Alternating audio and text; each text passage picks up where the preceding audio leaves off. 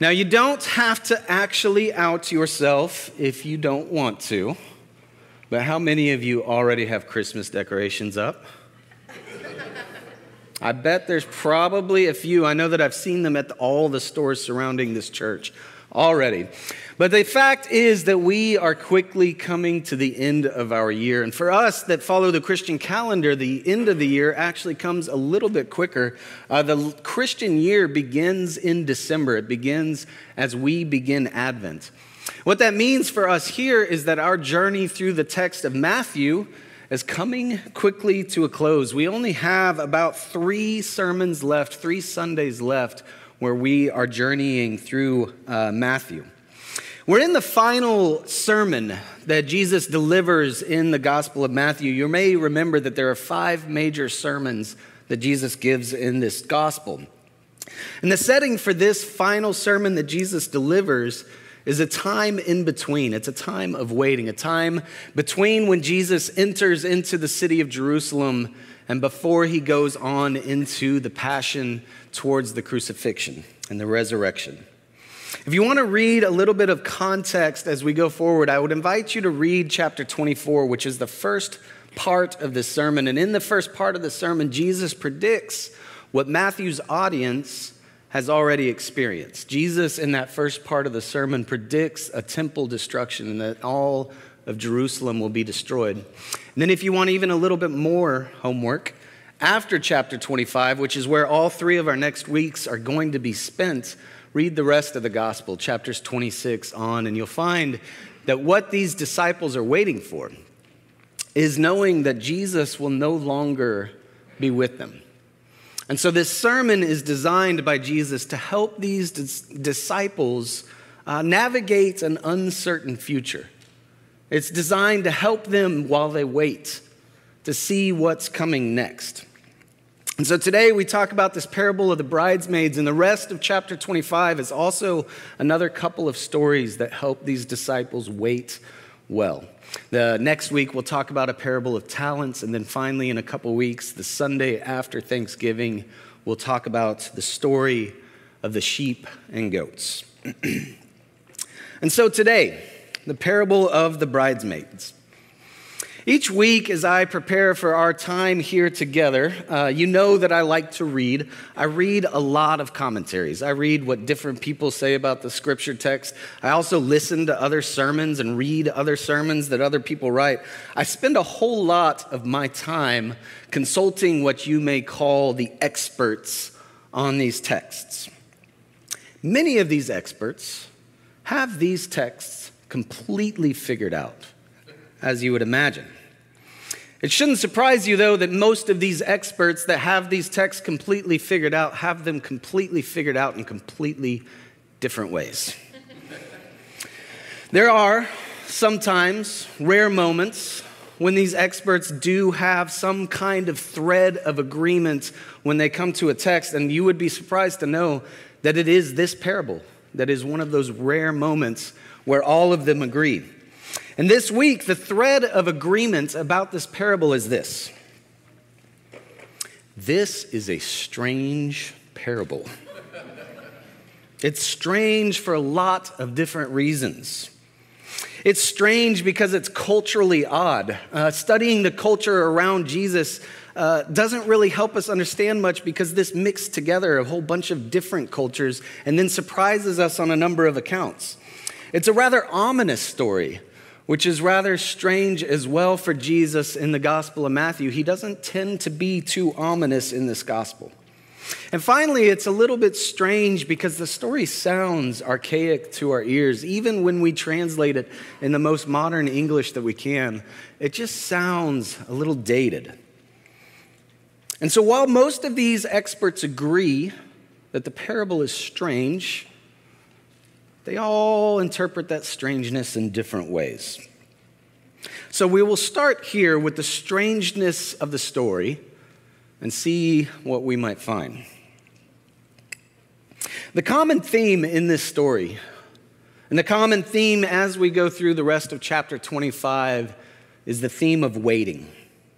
It's that these stories are all told about those that must wait. These stories are about liminal spaces. They're spaces that stand between one time and another. It's natural to assume that Jesus' aim is to prepare these disciples for after the time that he leaves, and perhaps as they wait again for his subsequent arrival. And so today's story is a story about waiting for a bridegroom. 10 bridesmaids, 5 foolish and 5 wise, according to the story, head out with their oil lamps to wait for a bridegroom. The foolish ones depart only with their lamps, while the wise ones take an extra flask of oil with them.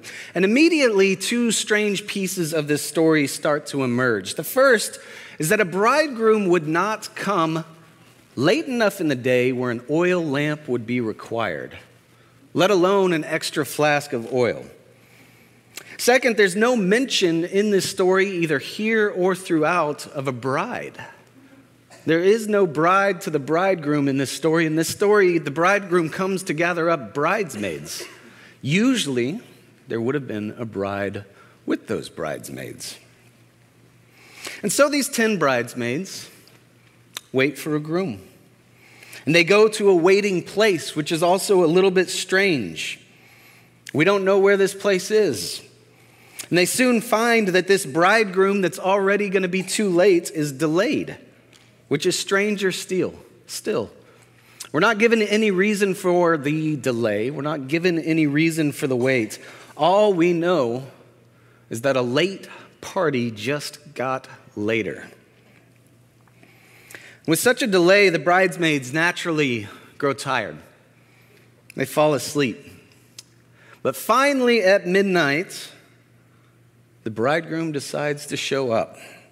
These bridesmaids are beckoned to come out and meet this groom, but as they prepare their lamps, the maids named Foolish discover that they have not enough oil for a flame.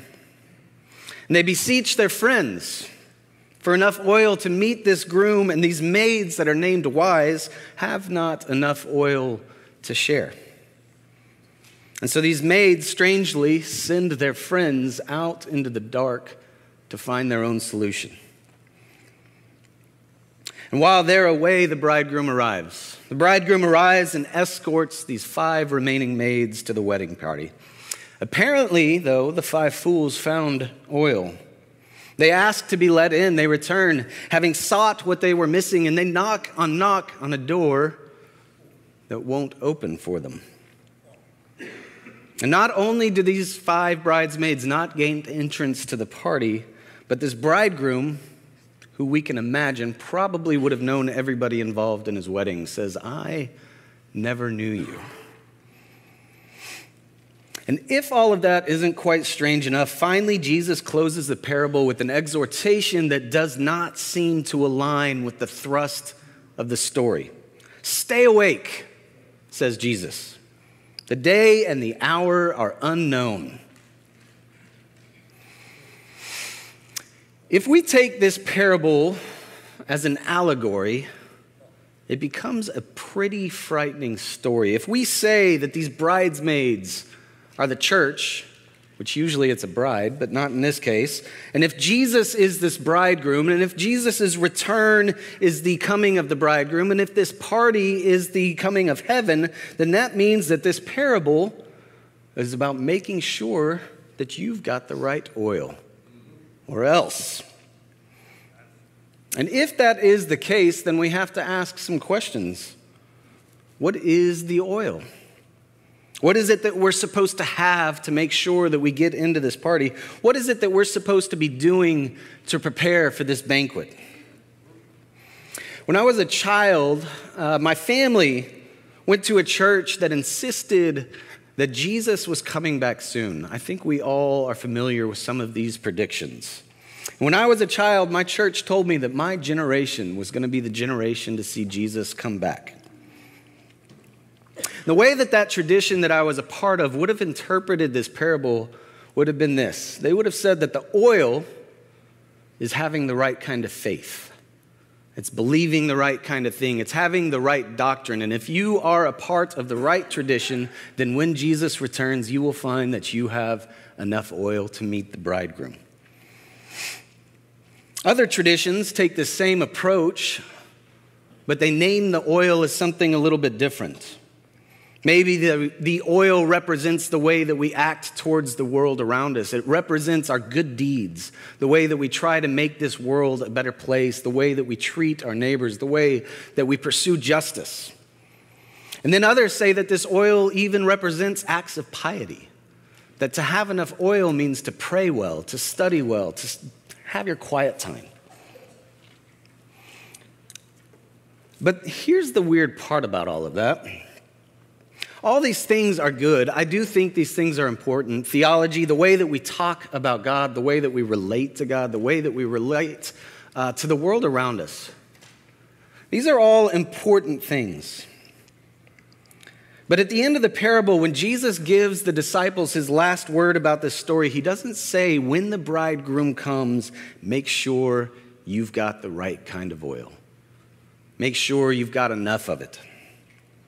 Make sure you're well stocked. Instead, Jesus says something else. He says, stay awake. Keep alert. Be aware. Be present to the moment that you're in. And who fell asleep in this parable? They all did. The wise, the foolish, they all fell asleep. So I don't think this story is really about the oil. The bridegroom doesn't ask for the oil. I don't even really think the story is about wise and foolishness because they all fall asleep. I think that the real issue is this. This whole parable builds to a certain moment in the story. These bridesmaids are waiting for this bridegroom. And the anticipation grows as this bridegroom's arrival is delayed and delayed. And the anticipation grows as these bridesmaids grow weary. And the anticipation grows as they sleep. And the anticipation grows as we hear an announcement. The bridegroom is here. He's outside. Come and meet him. And we anticipate even more as they get up and they start preparing. They start trimming the wicks of their candles. They try to get their oil. And we see that the anticipation grows to a moment where they all come outside when the bridegroom has arrived. And only half of them are there. Only 5 of the bridesmaids greet the bridegroom. The issue, I don't think, is who brought enough oil and who didn't. The bridegroom, again, did not ask for the oil. Bridegroom didn't ask for light. It wasn't a lit lamp that this bridegroom invites to the party. This bridegroom has invited the people to the party. All that they needed, all that this bridegroom was looking for was the people. All that this bridegroom wanted was them. They were enough. It wasn't about their oil. It wasn't about their preparedness. It was about them. They were enough. And they didn't know it. And I've felt like that before. I felt like I was missing something when a moment came. I felt like I wasn't enough when asked to do a certain thing or asked to meet a certain place or expectation. And if we heard somebody suddenly announce that God in Christ was out there waiting for us, I would hesitate a little bit probably before I went out there. I would wonder if I'm enough. If I've got the right kind of oil. I might even duck out the back door and go try to find some. But the bridegroom, I don't think, is looking for my oil. I think he's looking for me. The bridegroom is looking for you. I've also found myself in another place in this parable, though. It's those wise maids. Those maids that somehow strangely had the foresight to pack enough oil for this night. They send the foolish ones out into the dark to solve this problem on their own. Part of the reason that only half of us showed up when this bridegroom arrived is because we sent the other half away. In a moment of vulnerability and in a moment of need, We sent somebody out in the dark to find something that they didn't need in the first place. So I've been in that position of the foolish bridesmaid, but I have also been in that position of the wise. I have sent people back out into the dark because I was afraid that what I had to share was not enough. But this parable has helped me to see something even in that moment. Whatever that oil represents, maybe those maids truly could not share that oil. Maybe we can't cover up one another with our good deeds and our right doctrines and our statements of faith. Maybe we can't share the oil. But we can share our light. When there is a moment of vulnerability and when there is a moment of need, we can still share what we have. We can still give people the means to see. We can still share the light that we've been given. And so, friends, this parable and the ones that we will be talking about in the next couple of weeks, they acknowledge that waiting is hard. Waiting for God to come and set all things right in the world that we see on the news is hard. It was hard for Matthew's community 2,000 years ago. It's hard for us today. 2,000 years hasn't changed the fact that waiting is hard. Waiting for something that is long overdue, something that many of us probably don't even believe is coming. And then we wait, while we wait, for all of these other things that are going on around us. Waiting is hard. Waiting in line is hard. Waiting for Christmas is hard, isn't it? Anybody have any words about that? I heard at least one yes right there. Waiting for Christmas is hard. Waiting for acceptance letters, waiting for scholarships is hard. Waiting for a new job is hard. Waiting for a marriage to get better is hard. Waiting for a loved one that is suffering to escape their pain is hard. Waiting for divorce papers, for severance packages. Waiting is hard. Episcopalian priest David Henson delivered a sermon on this passage that I read this week that I really, really appreciated. And I want you to hear the words that the Reverend Henson closed with. He said, "I have been the foolish whose lamps have run out. I've been the wise who feared sharing and losing what they had. I've been the bridegroom who refused to let someone in." Maybe in the end, that's what this parable does. Maybe that's what all good short stories do. They allow us to find ourselves, warts and all. So if you find yourself feeling like the foolish bridesmaids, remember to wait in the darkness. Don't run from it. It is a holy place, and God will meet you there. And if you find yourself feeling like the wise bridesmaids, remember to share what you have, even if it scares you. Don't trade your temporary comfort for your beloved community. The chance to give yourself as a holy place, and God will find you there. And if you feel yourself feeling like the bridegroom, remember to open wide the doors to the banquet feast, and don't let hurt feelings and fear insulate you from others. Welcoming those who have made mistakes and who walk in darkness is a holy place, and God will find you there. Reverend Henson's words do two things for me as I wait for all the things that I wait for. First, I'm reminded that whether I am wise or foolish, that God will indeed meet me in that holy place. And second, that they remind me that in the waiting, there's still a way to wait well. I can wait well when I feel inadequate, and I can wait well when I feel like I have something to share. Waiting is hard. But friends, we can wait well. Let us remain awake. Let us be present. Let us be aware of the pain of waiting. in ourselves and in the world around us. But let us also share the light we have and seek those around us that have light to share. Amen.